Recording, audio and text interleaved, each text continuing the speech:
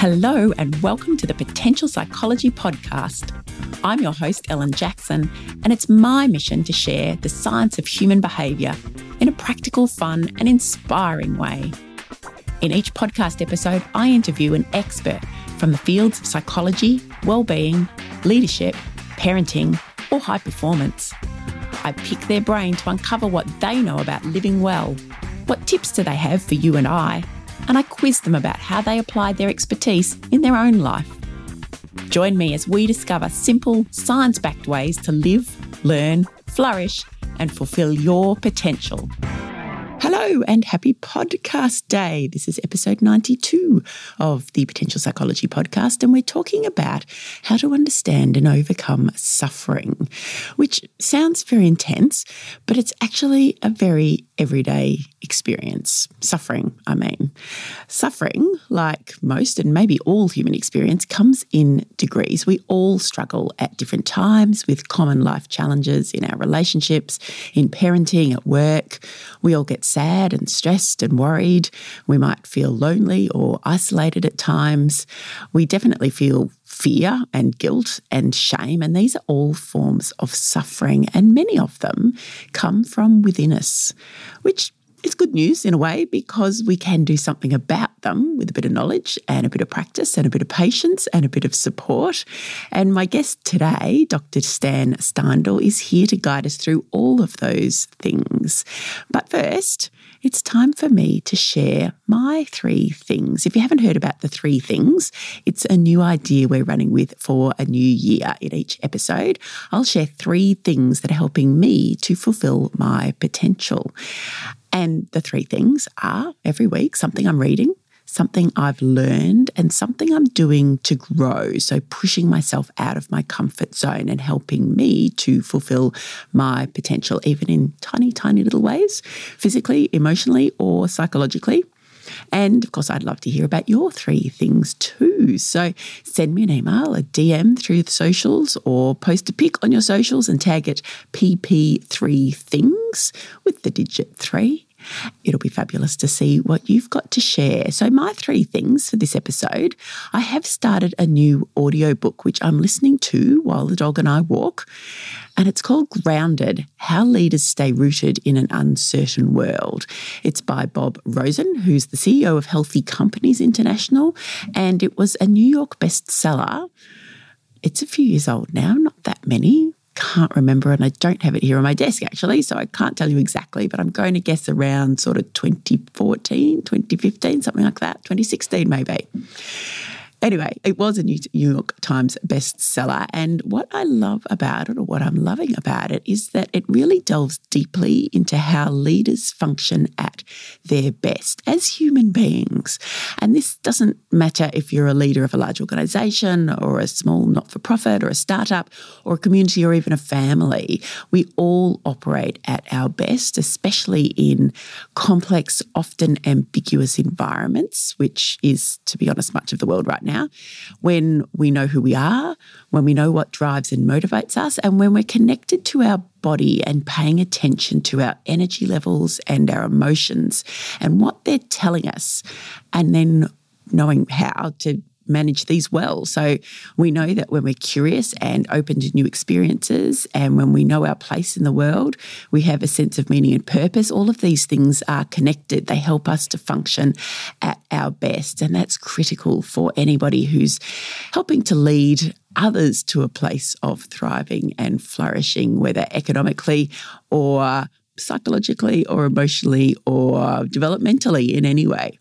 And the book absolutely speaks to everything that we're passionate about here at Potential Psychology and the work that I do in leadership and personal effectiveness in the workplace. So it's an excellent read if you happen to be an emerging, aspiring or current leader, or you're wanting to create a thriving workplace. And speaking of which, shameless plug, my guide to creating a thriving workplace is available on the Potential Psychology website at the moment. It's free and takes you through a series of simple steps to help you create a thriving team and work environment. And if you pop over to potential.com.au, you'll find it there, and we'll put a link in the show notes as well. So that's the number one thing. Thing number one It's what I'm reading. My second thing for this episode, something I've learned, is to reapply your sunscreen when you're out in the sun, in Australia in particular. I have to learn this, relearn it really every year. I don't know why I make the same mistake every year. I only make it once a year because I've learned then for the summer, but it's an uncomfortable lesson and it's one that I am suffering through again as we speak. So it's not a bad sunburn, but it is uncomfortable and I just feel like a dill because being as fair as I am and burning so easily, I really should know better. You'd think by 48 I would have learned from the experience, but apparently no. So even if you're smothered or you have smothered yourself in sunscreen before you leave the house, make sure you reapply it after a few hours. I'm hoping that you might be able to learn from my mistake, even if I'm a bit slow to do so. And my third thing for this episode, something I'm doing to fulfill my potential, is making a greater effort in 2021 to maintain my relationships and connections.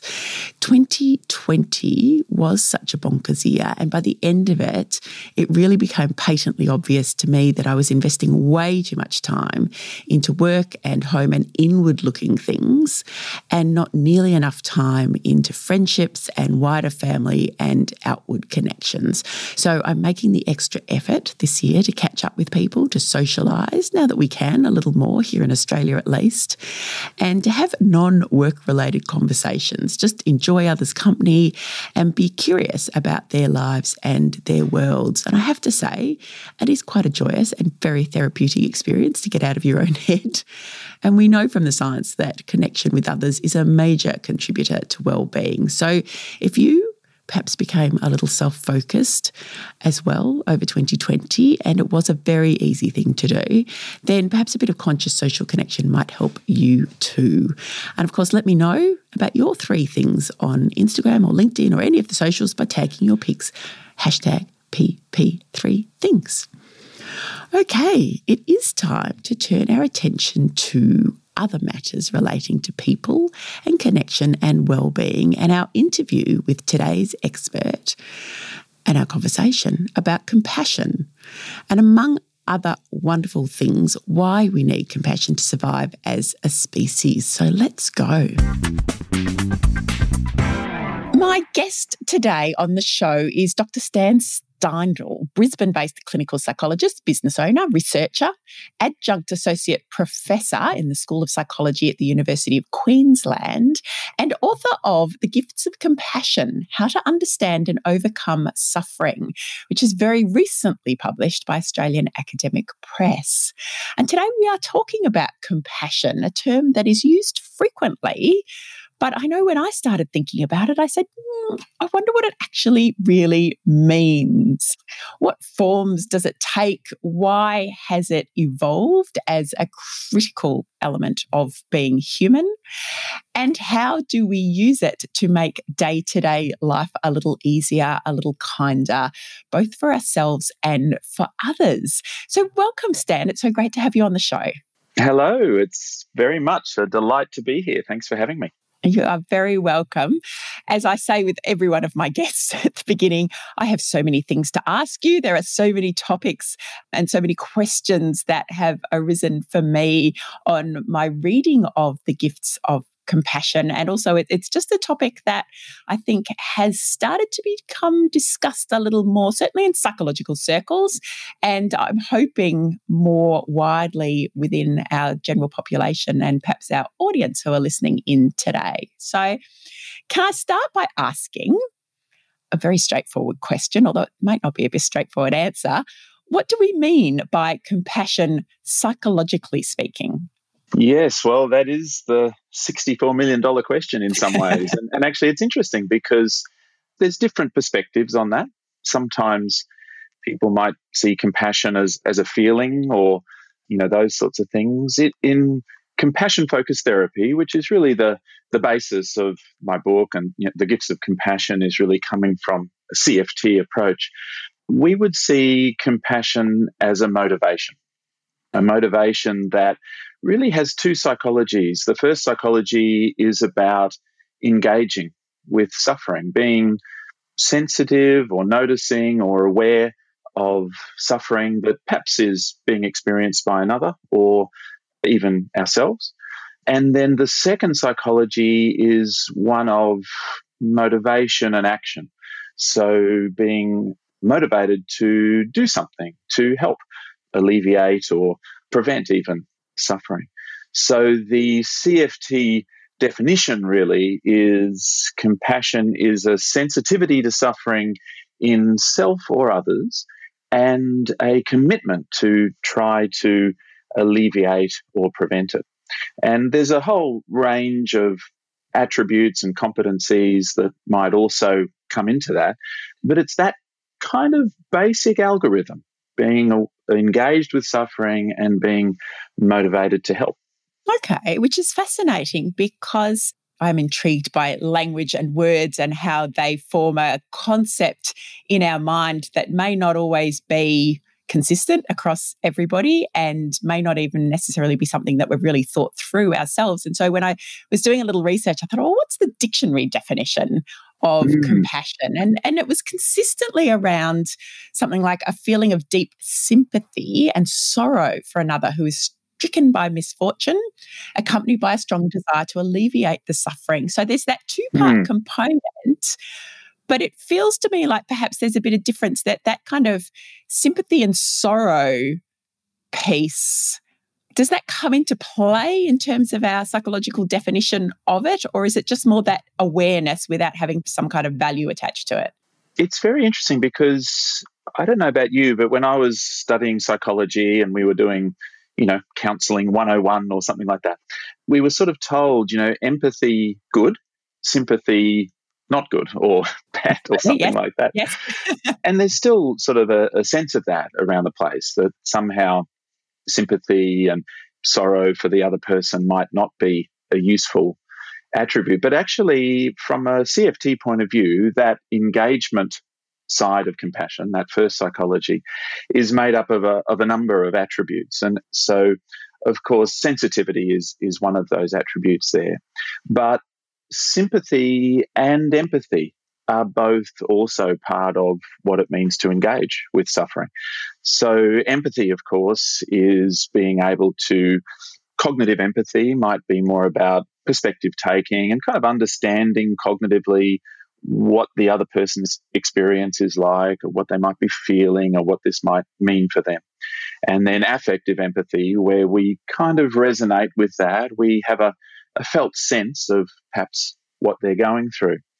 But then sympathy is a feeling of our own. So it's feeling moved by perhaps what they're going through, feeling moved by their suffering or touched by that suffering. And it's important because empathy gives us an understanding of what they're going through, but then sympathy just helps to motivate us to want to help. Sometimes empathy as a skill might be used in other ways. For example, if we can understand, what really matters to another person, we might use that to manipulate them, actually, or for other sort of more self-interested purposes. Whereas when we have empathy plus sympathy, then we feel moved and motivated to actually help. But sympathy, different though to pity or having a kind of a looking down on the person, but rather just feeling moved, feeling touched by what the person's going through. Of course, with sympathy and feeling moved, we then experience potentially distress too. We can feel moved by another's suffering to the extent that we experience personal distress. And the difficulty there, of course, is that can then motivate us away from that suffering. So another important attribute would be distress tolerance, where we develop skills and competencies around just being able to manage our own feelings and managing the distress that might be there. And then the other two attributes, just to complete that circle, I guess, would be firstly non-judgment. So in compassion, we're trying to be non-judgmental, not necessarily never making judgment calls. We sort of need to be able to identify, yes, that person is suffering, or no, they're not. So there's certain discernment that's really important there. But trying to be non-judgmental in terms of non-blaming, non-shaming. especially of the person who might be suffering. And then finally is a care for well-being, a motivation that really is about caring for the well-being of others and oneself. So those are kind of considered the 6 attributes of engagement: that sensitivity, sympathy, distress tolerance, empathy, non-judgment, and care for well-being. You did very well there. Normally when I say there's 6 or 5 or 4 or 3 of something, I can only remember all but one of them. So you've done well. They've been drilled into me because it becomes important, because I remember, like often for me early on, compassion was certainly there, and, it would be on the list of things that seem important as a therapist or whatever, but often not thoroughly sort of explored or developed. Whereas to just know some of these various components, it gives us a way to just cultivate compassion, working on the bits that might not be as fulfilled as others. And also for clients as well, we're able to really flesh that out, and maybe it is distress tolerance that is the thing that we need to work on, so we can pick that bit and do more focused work. And that, I think, as you were describing all of those elements, it did remind me that, like most elements of being human, something like compassion is complex and it is nuanced, and there are lots of elements to it. It's never quite as straightforward. So if I go back to my dictionary definition, you said that there's that motivational element, which is the doing part, but also that it's not just about recognizing somebody else's distress or suffering and looking down on that or feeling some kind of pity for that, that it is as much about all of those human and emotional elements as well as the cognitive. We can look at that and say that's, cognitively we might feel pity for someone. It might motivate some action in some regard. But if we can take all of those other elements that you've described into consideration and understand that and see how that plays out, then our actions could well be quite different as a consequence. Does that make sense? It makes a lot of sense, actually. If we respond to suffering just on the basis of a more emotional motivation, we can sometimes be helpful, but sometimes we might actually be unhelpful. We might step in and try to fix things in a way that is sort of a little bit about helping us to alleviate our own distress, more so than necessarily being the best way to help the other person. Or equally, it might become overwhelming. Remember that poor child who was washed ashore on the Turkish beach, I think it was, some time ago. And many of us just had to turn away or turn the TV off. It was just very overwhelming and distressing. And so, yes, we're not wanting necessarily to just have an emotional experience with compassion, but rather try to work in all of these other little elements. It takes a lot of wisdom, really, to be compassionate. Yeah, that's exactly as I was reading the book and also just listening to you now. It's a complex psychological phenomenon, I guess, to be able to fully understand and be fully compassionate. And one of the things that, in reference to everything you've just described, you've talked about others, but also about yourself. And in the book, you mentioned that there's kind of 3 flows to compassion. Can you describe the 3 flows and perhaps the third one, which might be the one that we forget about more readily? It's an important part, really, of considering compassion. This idea that there are, in fact, 3 flows. We might express compassion for others, of course, and that's the one that often most readily comes to mind. And we think about trying to be compassionate for others who might be suffering or disadvantaged and so on. But secondly, there is also the flow of self-compassion. So noticing our own suffering and being motivated to do something to help there as well. The third one that you were alluding to is actually the flow of receiving compassion from others. And it's very interesting because that can be the one that we forget or even feel most reluctant about.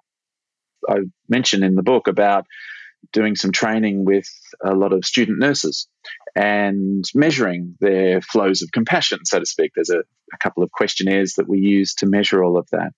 And as you would expect, they were very high on compassion for others, but quite low on self-compassion, but also receiving compassion from others, lower than perhaps you might even find in the general population. And it's important to consider because we want to try to get the three flows in balance.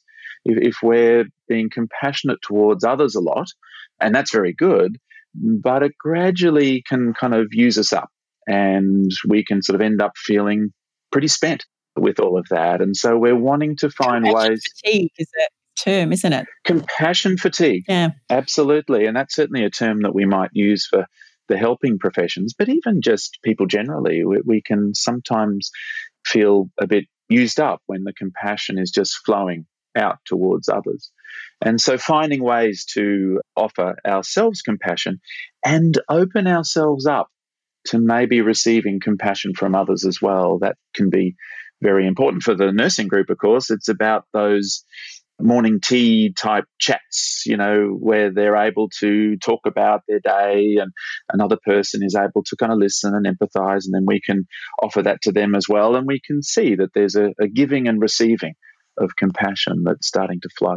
And one of the topics that I know I've been talking a lot about, both here on the podcast, but also with clients, has been around self-care and self-compassion. I guess part of that, we've talked about the mechanics of self-care, the sorts of things we can do to look after ourselves and how that is broader than just perhaps the Instagram-worthy bubble baths and, Netflix. But yes. One of the challenges that I know many of the people that I've spoken to has been around giving ourselves permission for self-care. Does that fit into that notion of self-compassion? One of the things that has been identified in CFT is fears, blocks, and resistances to compassion. We all have certain reservations about being compassionate. Well, sometimes across the three flows, actually. We might have reservations about being compassionate towards others. We might think, they'll just take advantage of me or something like that.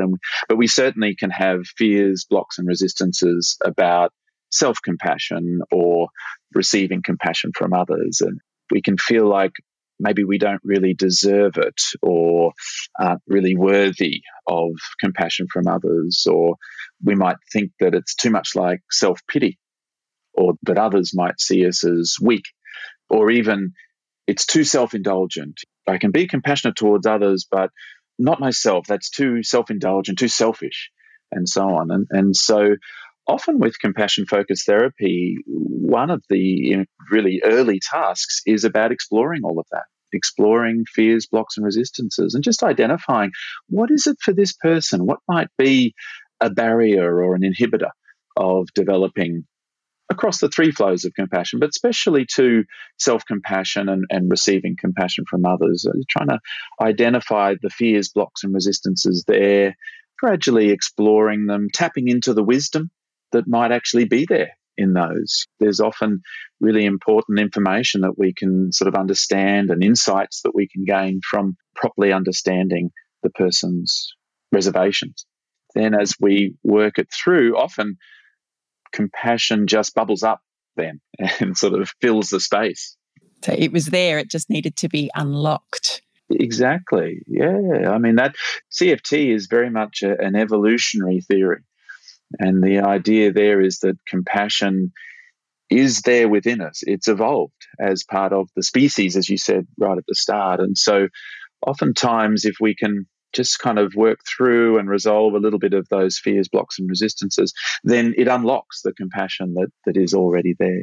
There were two things that come to mind regarding some of those blocks and fears and resistance, perhaps, that I've heard from clients. And I work with people in workplaces and coaching clients rather than people who are, I'm going to say, therapy in inverted commas. But one is letting yourself off the hook. So this idea that if I show myself some compassion, I'm somehow letting myself off the hook, that I'm not upholding the standards that I expect of myself or that I perceive others expect of me.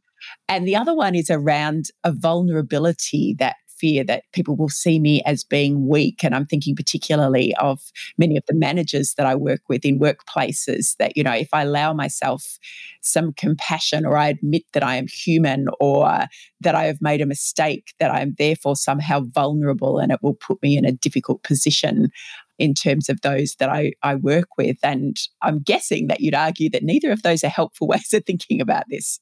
Yes, exactly. The idea that compassion is self-indulgent or letting us off the hook, or that compassion is weak. It's interesting because sometimes it can be useful to really explore with people what compassion actually is, because a lot of those ideas come from kind of misconceptions a little bit. You mentioned the bubble baths before, for example, and that's a very useful thing to do, and I do them too. And it's a self-care strategy. And also, sometimes self-compassion is actually about doing the tough stuff, not the easy stuff. An old saying I like is, a good life is not necessarily the same as a life that always feels good. And compassion's a little bit like that. Compassion might be that we give ourselves a little break and have a sort of a self-care day and that sort of thing. But self-compassion equally might be, no, I need to start getting up a little earlier and going to the park and doing some exercise. Not really easy or letting ourselves off the hook, but certainly good for us and in the service of our own well-being. And so that often we can work through some of those misconceptions and explore it from there. In terms of compassion being weak or that sort of thing, if you think about it, if you think of some of the big names in compassion, Mother Teresa or Nelson Mandela or something like that, there's no weakness there. Compassion is strong and powerful and takes enormous courage and stability and groundedness, actually, that often to be compassionate towards others or ourselves or whatever takes enormous strength. And so we often refer to wisdom, strength and courage and commitment to being helpful, that those are some of the key elements there to what compassion actually is. Yeah, I think there's some wonderful ways to frame that I think would be better received perhaps than our dictionary definition of compassion in some elements of our population, considering it as, wisdom and strength and courage. And absolutely, I can see how it does. It does take courage to allow a little bit of vulnerability, to accept that we're human, that we make mistakes, that, we feel things, and that both for ourselves and for other people, there's definitely an element of courage required in that. Yes. And I mean, if we think about it, compassion is about suffering. So it's no small thing to be able to approach and be in the presence of suffering with a commitment to help. That takes an enormous amount of strength and awareness and presence of mind and wisdom and so on to do that. Even that, yes, opening yourself up to distress, which is, as you said, something that could well occur when we're showing compassion for others. Stan, you mentioned before the evolutionary element of this and the fact that this is a critical element of being human. Where has this come from? How does this evolved and why has it evolved to be an important piece of the survival of our species, I guess?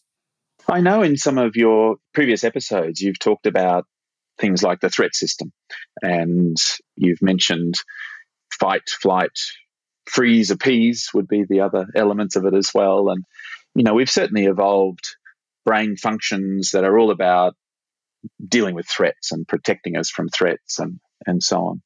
And that's been an important part of survival and reproduction.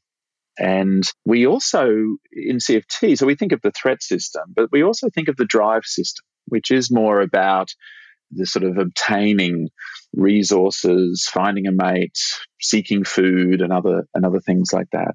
Competition, having successes, achieving things. And so we have the drive system as well. If we had just the threat system, we'd probably try and stay safely in the cave and, but we needed to go out of the cave and get stuff. So we've got this drive system that also helps with that. But humans were never all that fast or all that strong, really, in terms of dealing with threats and so on. And so we really needed to have a third system. And in CFT, we really talk about the soothing affiliative system, which is a third system of the brain that's much more about soothing, nurturing, connecting with, feeling safe with others.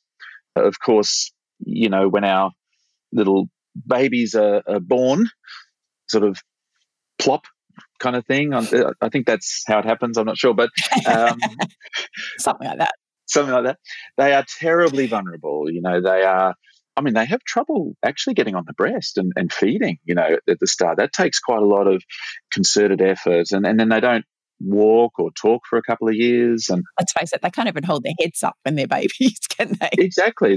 They're born really prematurely, actually, because we came down from the trees and our pelvises narrowed, and then our babies were born earlier, and then they just needed to be looked after for many years. I think sometimes they don't leave home well into their 20s. So we had to evolve this third system, which was really about certainly looking after our vulnerable young, but looking after each other generally. We developed this soothing system to look after one another. And we've always looked after our young, but also our elderly, or those of us who are maybe sick or injured or other things. There's lots of archaeological evidence out there that really indicates that that's a big part of our species too. So we can be cruel. We are probably one of the most cruel species to members of our own species, but to other species as well, unfortunately. But really, we do have this propensity towards caring for each other. And in some ways, we're over 8 billion people on the planet, I think. So we obviously care for each other more so than we kill each other, I guess. And so this soothing system is really about a caring motivation, and it kind of evolved. But that's kind of the older brain kind of functions. We also have what you might think of as the newer brain functions, things like social awareness, or being able to set intentions, or being able to imagine people further afield, and so on. And so all of that really helps to supercharge, if you like, that kind of more mammalian caring motivation, and turn it into something more like compassion, which really is this. I'm not sure if it's only unique to humans. A lot of people often will say, well, animals can be compassionate too. And certainly they care for each other and so on. But that ability to actually imagine a person way over in another country and do something to donate or other things, that seems to be unique to humans, I guess. And it really emerges out of that soothing system that we use to survive. So that explains where it comes from, why we have it. But those complex elements of the brain, that ability to imagine and project and set intentions, etc., can also contribute to our suffering, can't it? Well, this is the thing, that evolution is very interested in survival and reproduction, and it does that very well, but it's not so interested in making us happy. And so lots of these functions will have certain trade-offs. The most obvious example of that is the threat system, which, anxiety or anger or disgust, these kind of emotions have been very important in terms of our survival.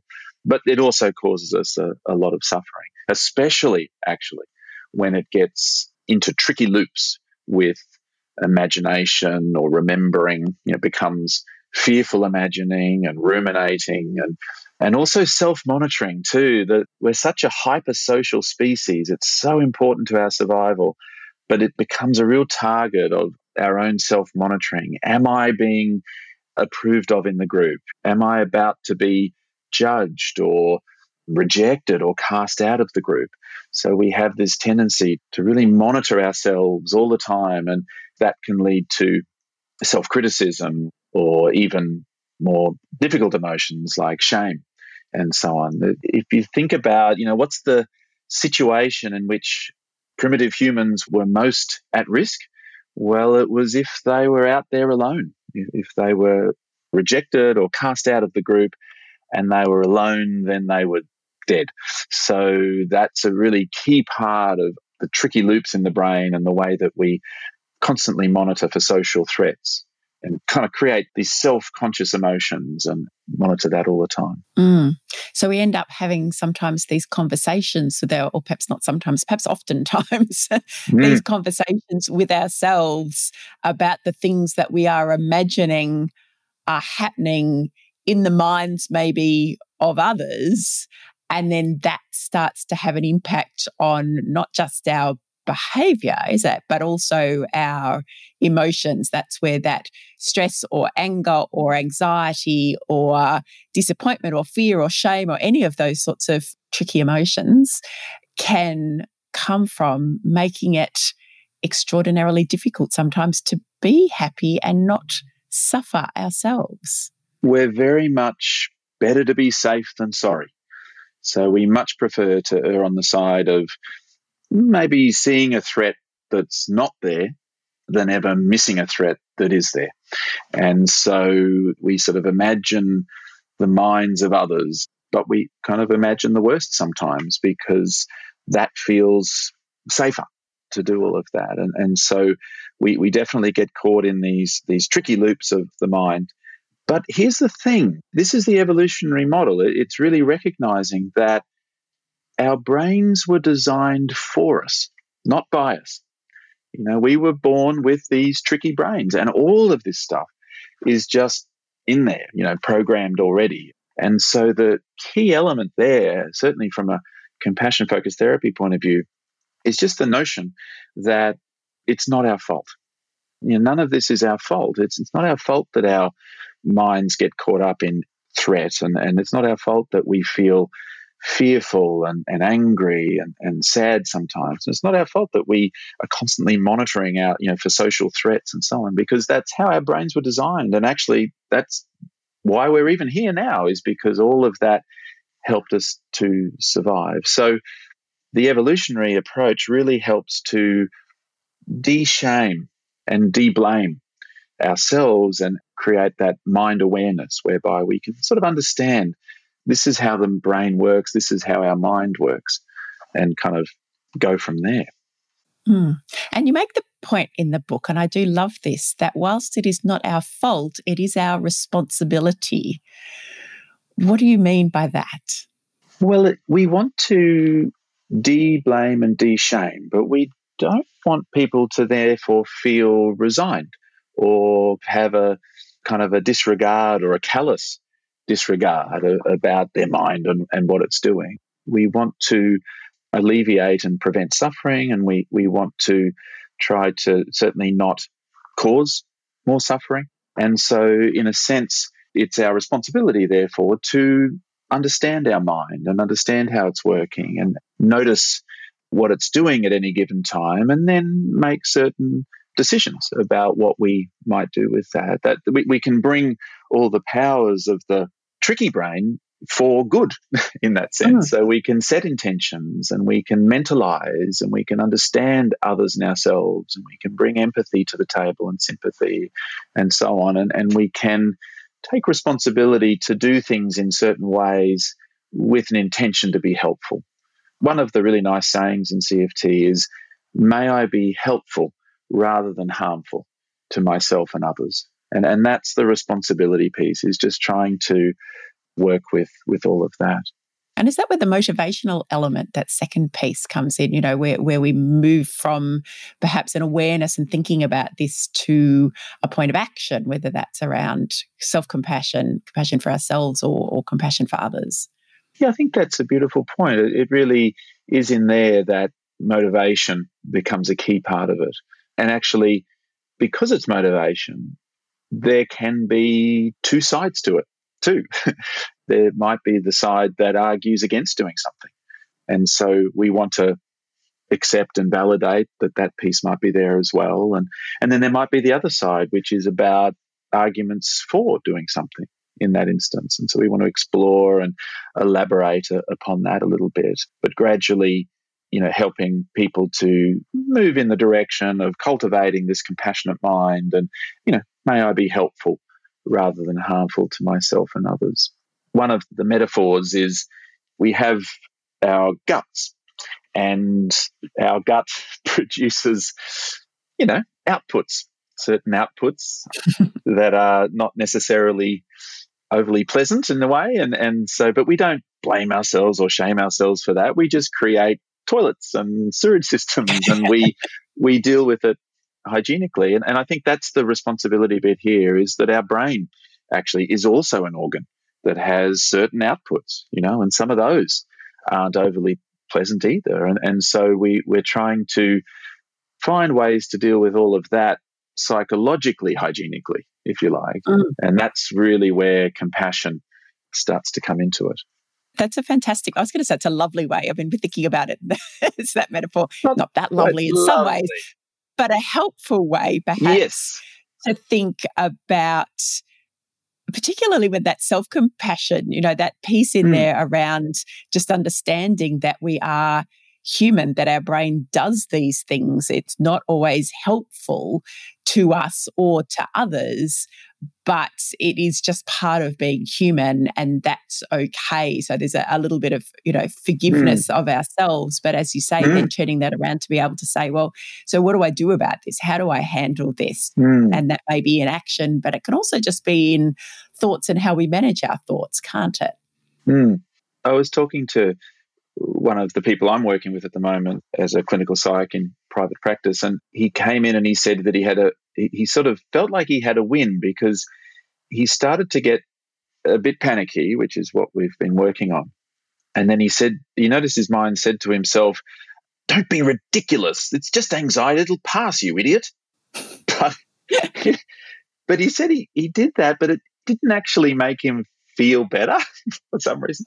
So it was this idea that he was kind of challenging the thoughts and so on, but at the same time with this much more hostile or even self-attacking self-criticism that was in there. And I think it's not my fault, but it is my responsibility. That's where we try to soften all that. In some ways, it's as simple as just softening the tone of my inner voice, being able to make those kind of changes to the way we're thinking, but doing it in a way where the voice has warm or friendly or supportive or encouraging or reassuring or validating tones rather than really hostile tones.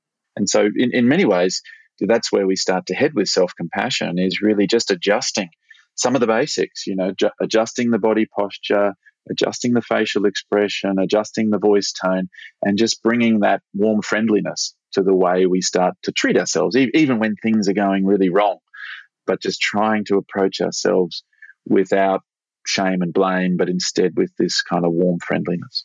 And obviously that goes for how we speak to others as well, because I'm thinking about sometimes the conversations we might have or the interactions we might have, perhaps with our nearest and dearest, at which we don't necessarily bring forth our warmest and friendliest tones when we're feeling under stress or under pressure ourselves, or we're particularly distressed about a situation. One of the ways of conceptualizing that I found very helpful, that notion of speaking to ourselves in a kinder and more friendlier way, was something that I heard from Kristen Neff, who does a lot of work in self-compassion, around just, speak to yourself as you would a friend. And I've often used that with clients and people that I've worked with, this notion that, you wouldn't have that kind of cruel, harsh, combative type conversation with somebody else, and yet we seem to think that it's okay to talk to ourselves in that way, to berate ourselves for being, unsatisfactory or failing in some way. But and when we do turn it around and start to think about having that friendlier conversation with ourselves, I know for me personally, the first time I came across that, it started to increase my own awareness of how I spoke to myself, and then was then able to adjust it. Yeah, I mean, if we had someone that we cared about who was experiencing anxiety or panic, we would never say to them, "Don't be ridiculous. It's just anxiety. It'll pass, you idiot." We wouldn't say that to someone that we hope you wouldn't. Well, generally speaking, we would know at least that probably wouldn't help them or soothe them or reassure them or give them a sense of encouragement. So yes, it is such an interesting quirk of the species, really, the way that we speak to ourselves and how we can be so harsh with all of that. And it happens many times a day. I can go down to my car and I've forgotten my keys, and all of a sudden, you idiot comes to mind, and then I drive off and then I think I've forgotten my charger, you idiot comes to mind. It's amazing, really, when you stop and start to be really aware of this stuff, just how often we're kind of berating ourselves, as you say, and sometimes even just changing half of those can really make for a different day. And where does that come from? Because as you say, we shouldn't be hearing this from those nearest. And I know, unfortunately, in some circumstances, we do hear those things from our nearest and dearest in some family situations more so than others. But if in theory we don't hear it from others, it's not being modelled for us, where does it come from? Why do we become so critical of ourselves so quickly? Well, I think it really is an evolved brain function. We are hardwired to critique ourselves in order to stay safely in the group. So we are programmed to watch out for any little thing that we might do that's wrong or disappointing or going to be disapproved of or judged.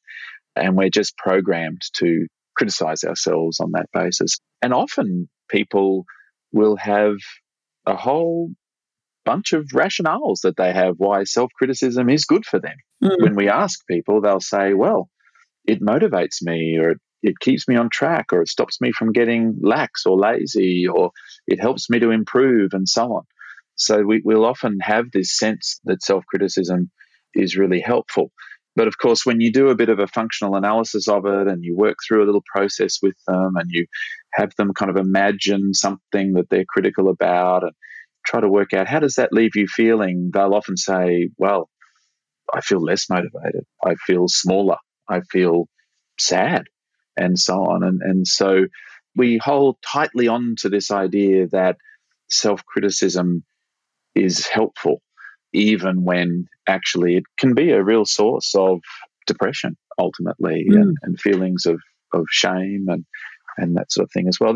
Obviously, there are certain forms of self-criticism.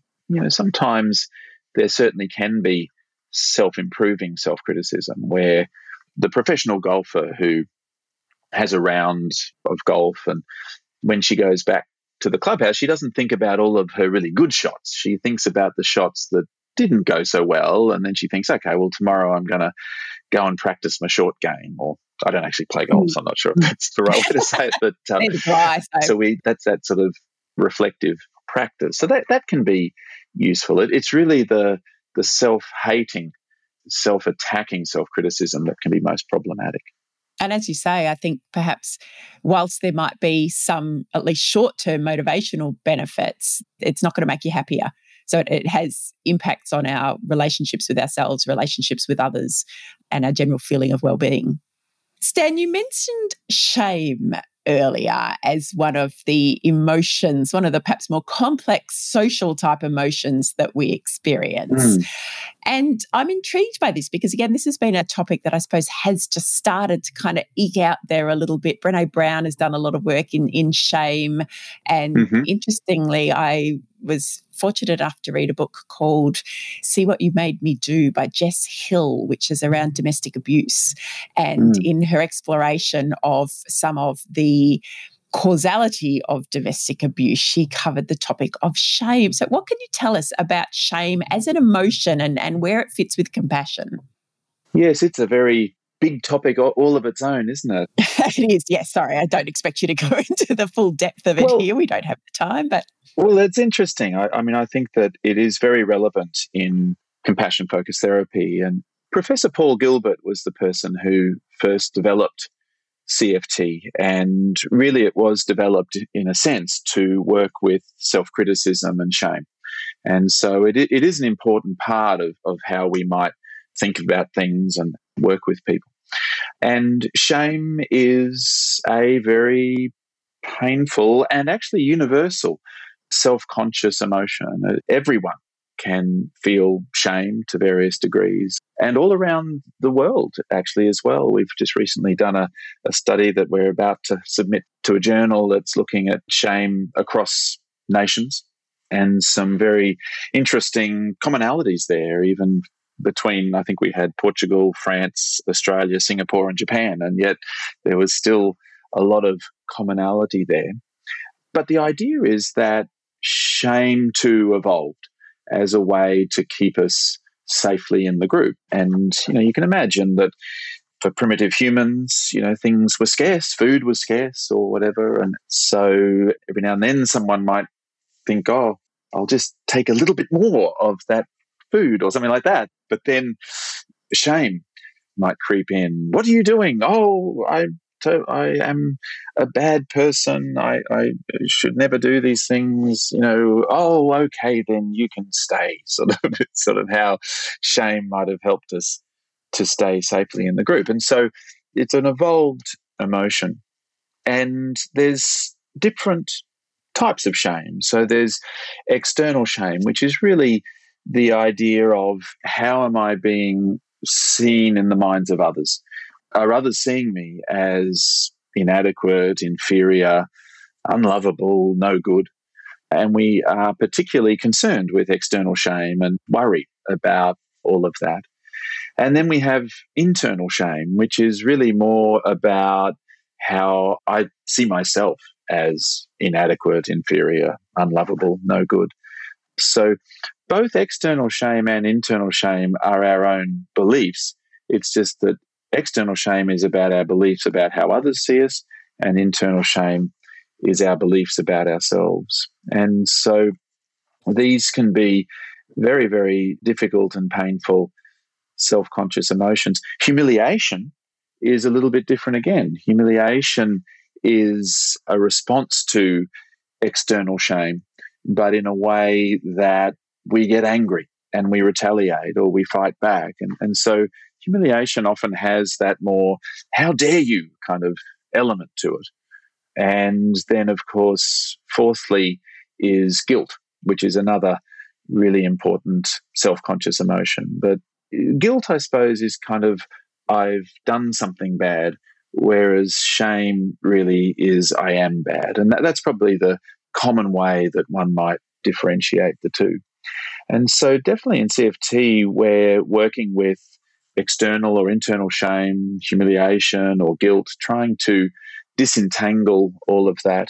In some ways, shame is arising out of the threat system, especially social threat and so on. Guilt is thought to arise out of the soothing system, because the idea there is that we feel guilty because we've harmed someone who we care about, or we've harmed something that we care about. And so we often in CFT use compassion and the compassionate mind to help people just gently move from shame or I am bad to guilt, I've done something bad, and then to repair and repairing relationships and so on.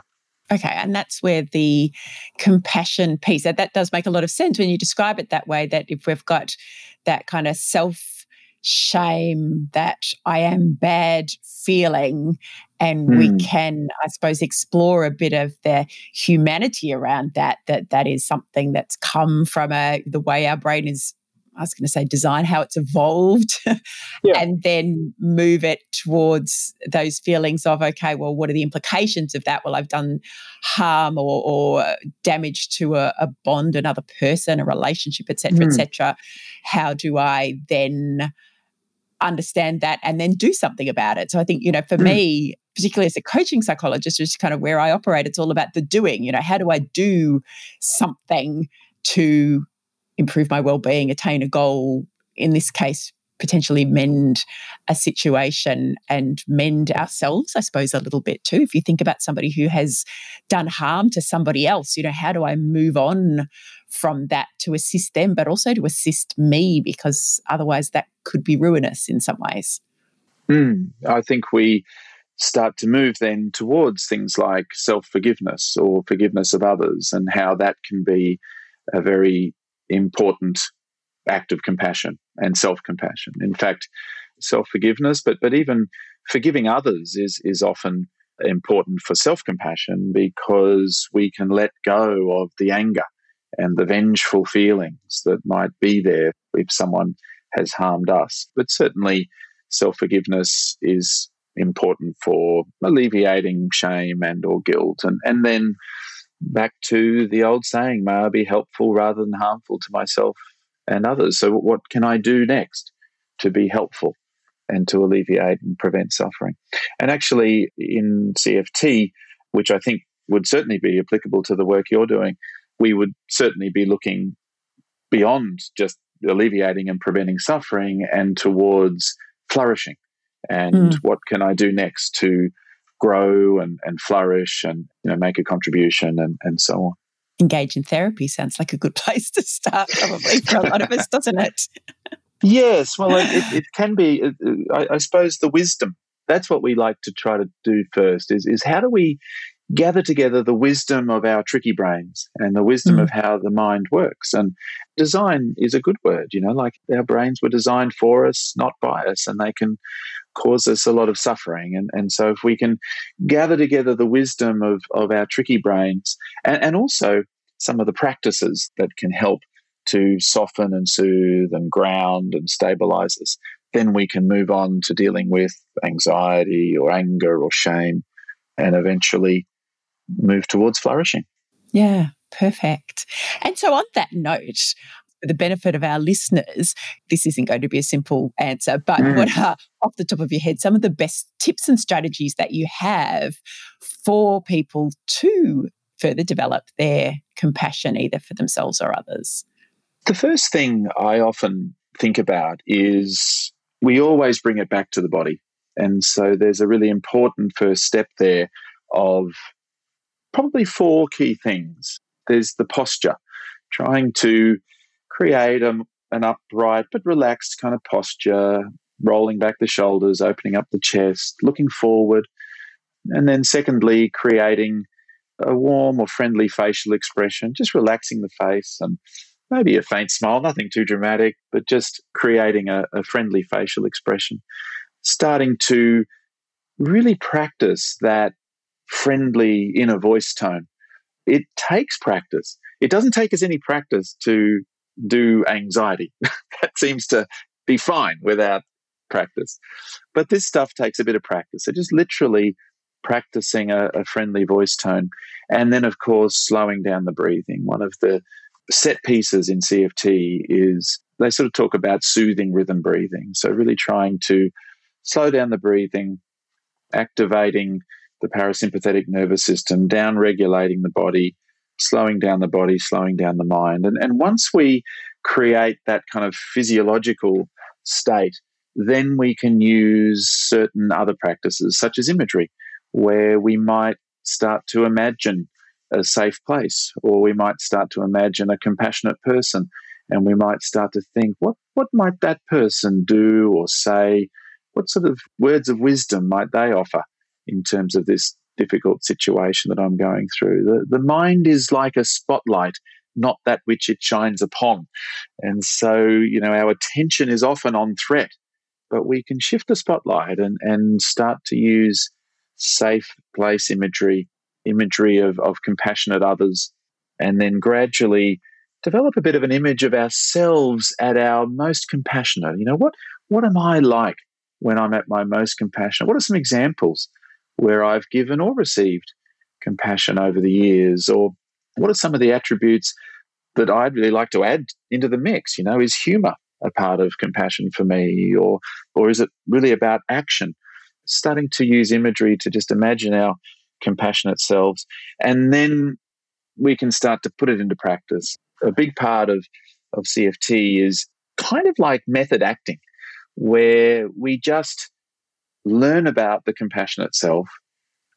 Then we use imagery and other behavioral techniques to kind of practice it. And then we start to really embody that part of ourselves, and it arrives whenever we might need it most. So this is obviously a process that we can go through, and it's a process of practice and rehearsal and gradual embodiment. But, then once we've created this sense of our compassionate selves, this part of ourselves, that we then have that part alongside whatever might happen. And surely we'll face challenges or disappointments or stresses, but that compassionate self will kind of be there. and be there to offer wisdom and strength and courage and a commitment to be helpful, for the rest of our lives.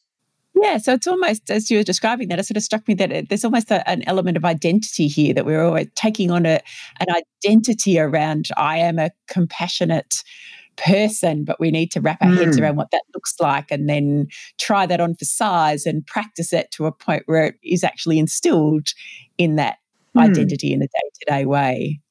Yeah, exactly. It really is about cultivating that part of ourselves, and eventually it's the part that can be running the show. Sometimes our angry self takes over and starts running the show, but we sort of move towards this place where actually our compassionate self can be the one that just intervenes and sort of, okay, all right, guys, that's okay. I know you're angry. That's fair enough. Of course you feel a bit angry in this situation. What can we do to be helpful here? What a wonderful goal, perhaps for 2021, to allow our compassionate selves to take over and play out through our actions, words and deeds. Yes. Stan, thank you so much for everything that you've shared today. It's been a fascinating conversation, and I do love that you mentioned the need, because I know a lot of what we've spoken about is very much about what's going on in our heads, and I'm pointing to mine as I say that, and yet those tips around the use of our bodies and our physical selves as a starting point for awareness, calm, soothing, and then being able to move from there. I do, something that I've really come to appreciate over the last couple of years, despite having practiced yoga for many, many years. But I think I've only really started to kind of get a better sense as a psychologist around, the benefits of this, is that we spend not nearly enough time in our bodies and way too much time in our heads, sometimes to our detriment. So some great strategies there for our listeners to absorb and follow and put into practice. Of course, you can read more in The Gifts of Compassion, How to Understand and Overcome Suffering, which is now available, and we will have a link in the show notes to that. We'll also have a link to, you do all sorts of cool stuff. You've got YouTube videos and Facebook page and all sorts of things going on. So we'll put the links to all of that as well, so that you can learn a little bit more about Stan and his work and about compassion-focused therapy, because I suspect on the back of this interview we've piqued a bit of interest amongst our listeners. I know for a lot of people, we have a concept of what therapy is, but therapy these days has changed significantly, perhaps to what it was even 10 or 15 or 20 years ago. And there are so many different ways of engaging in therapy, and compassion-focused therapy is obviously one of them that I think might sound very appealing to our listeners. And just a little warning for listeners, it's actually almost seductive. Once you get into thinking about compassion, understanding it, playing with it a little bit, you almost can't help. But, it spreads. It just gets into your life, and that's certainly been my experience. That's a wonderful warning. Yeah. Stan, thank you again so much for your time and for our conversation today. Thank you. So I have to say that conversation with Stan was an absolute delight, and I hope you got as much from his insights and knowledge and ideas as I did. Certainly the more I learn about compassion and self-compassion and the tool and techniques of compassion-focused therapy, and this is all relatively new to me, the more I find that I'm using these tools and techniques in my own life, and certainly with my coaching clients. For any of us who tend to have very high expectations of ourselves, and that is my coaching clients more often than not, and notice a lot of shoulds or shouldn't conversations. I should be doing this, I shouldn't be doing that. Exercising some compassion for yourself can be extraordinarily liberating and really good for your well-being. And it just frees you up from those conversations that you get caught up in your own mind to actually get on with the things that you're hoping and planning to get on with. And you can find more about Stan and his work, compassion-focused therapy, and of course his book, The Gifts of Compassion, How to Understand and Overcome Suffering, which is just published by Australian Academic Press, in the show notes for this episode. So pop over to potential.com.au. We do have a new website. It won't look that different to you at your end, but trust me, it's quite different and has involved a huge amount of work from the wonderful team here to get it up and running from the back end, and the front end, the bit that you see, will evolve over time as well. One of the cool things we're working on for 2021. And while you're there, you might like to check out the details for my one-on-one coaching work. I do work with leaders and professionals and business owners and smart people like you, looking to gain some clarity on goals and challenges, or maybe your sense of self, or maybe you're not very good at self-compassion. Maybe you'd like to develop some of the tips and strategies that we've talked about in today's episode. Maybe you'd like to work out a little more about who you are and what you're hoping to achieve, what you're looking towards professionally, or maybe you can help others in your team or organisation to thrive and flourish. These are all the sorts of things we talk about in coaching. And I do have a couple of coaching places open now. All my coaching's online, and all of the details, as well as online booking, is available on the Potential Psychology website at potential.com.au. It would be very exciting to work with you. Our next podcast episode will be in your ears in mid-February. I will be chatting to Cass Dunn, fellow Australian psychologist and host of the Crappy to Happy podcast, which consistently ranks in the top 5 health and wellbeing podcasts on Apple Podcasts, and has done so since its launch some years ago now. Cass is also the author of the Crappy to Happy series of books. So Crappy to Happy, Love What You Do, which is about finding meaning, purpose and happiness at work, and we'll be talking quite a bit about that one. And the upcoming Crappy to Happy, Love Who You're With, Simple Steps to Build Stronger Relationships. And Cass and I are colleagues, but we're also friends. She has been our guest on the show before. She's wonderfully easy to talk to. She's full of great ideas, and she's really excellent at making psychology simple and accessible. And so it's going to be a great fun and informative conversation. So stay tuned for that one. If you don't already subscribe to the show, hit subscribe or follow, depending on where you listen to your podcasts. And that episode and all of the subsequent episodes this year will arrive in your listening feed as soon as they drop. And before I go today, I have a little thank you to Measy. Measy has posted a review of the Potential Psychology podcast on Apple Podcasts, which is delightful. Thank you, Measy. And Measy says, relevant, insightful, must-listen EPs, the kind of podcast where you go back to EP 1 and listen to every single show. Thanks, Ellen, for your great range of topics and worthy guests. So I just wanted to say thank you to Measy for posting that review. It's absolutely what we aim to do here. So I'm so glad that we're hitting the mark with respect to the tone, the style, the content, our guests, and all the other bits that make up our podcast episode. So thank you so much. Thank you to everyone who posts a review. Reviews do help us to be found. It helps spread the word of the great work that our guests do in the realms of well-being and human behaviour. And every time somebody writes a review, I read it, the team reads it, which is cool, and it does help to spread the word so others can find the podcast more readily. So thank you very much to Measy and to everyone who sends us a rating or review, particularly in Apple Podcasts, because that still seems to be kind of the platform, but of course anywhere. And we appreciate even just the time you've taken to listen in to this episode and all the others. So until we're back with our next episode, episode 93 with Cass Dunn, stay safe, go well, take small steps to fulfill your potential, and we'll see you soon.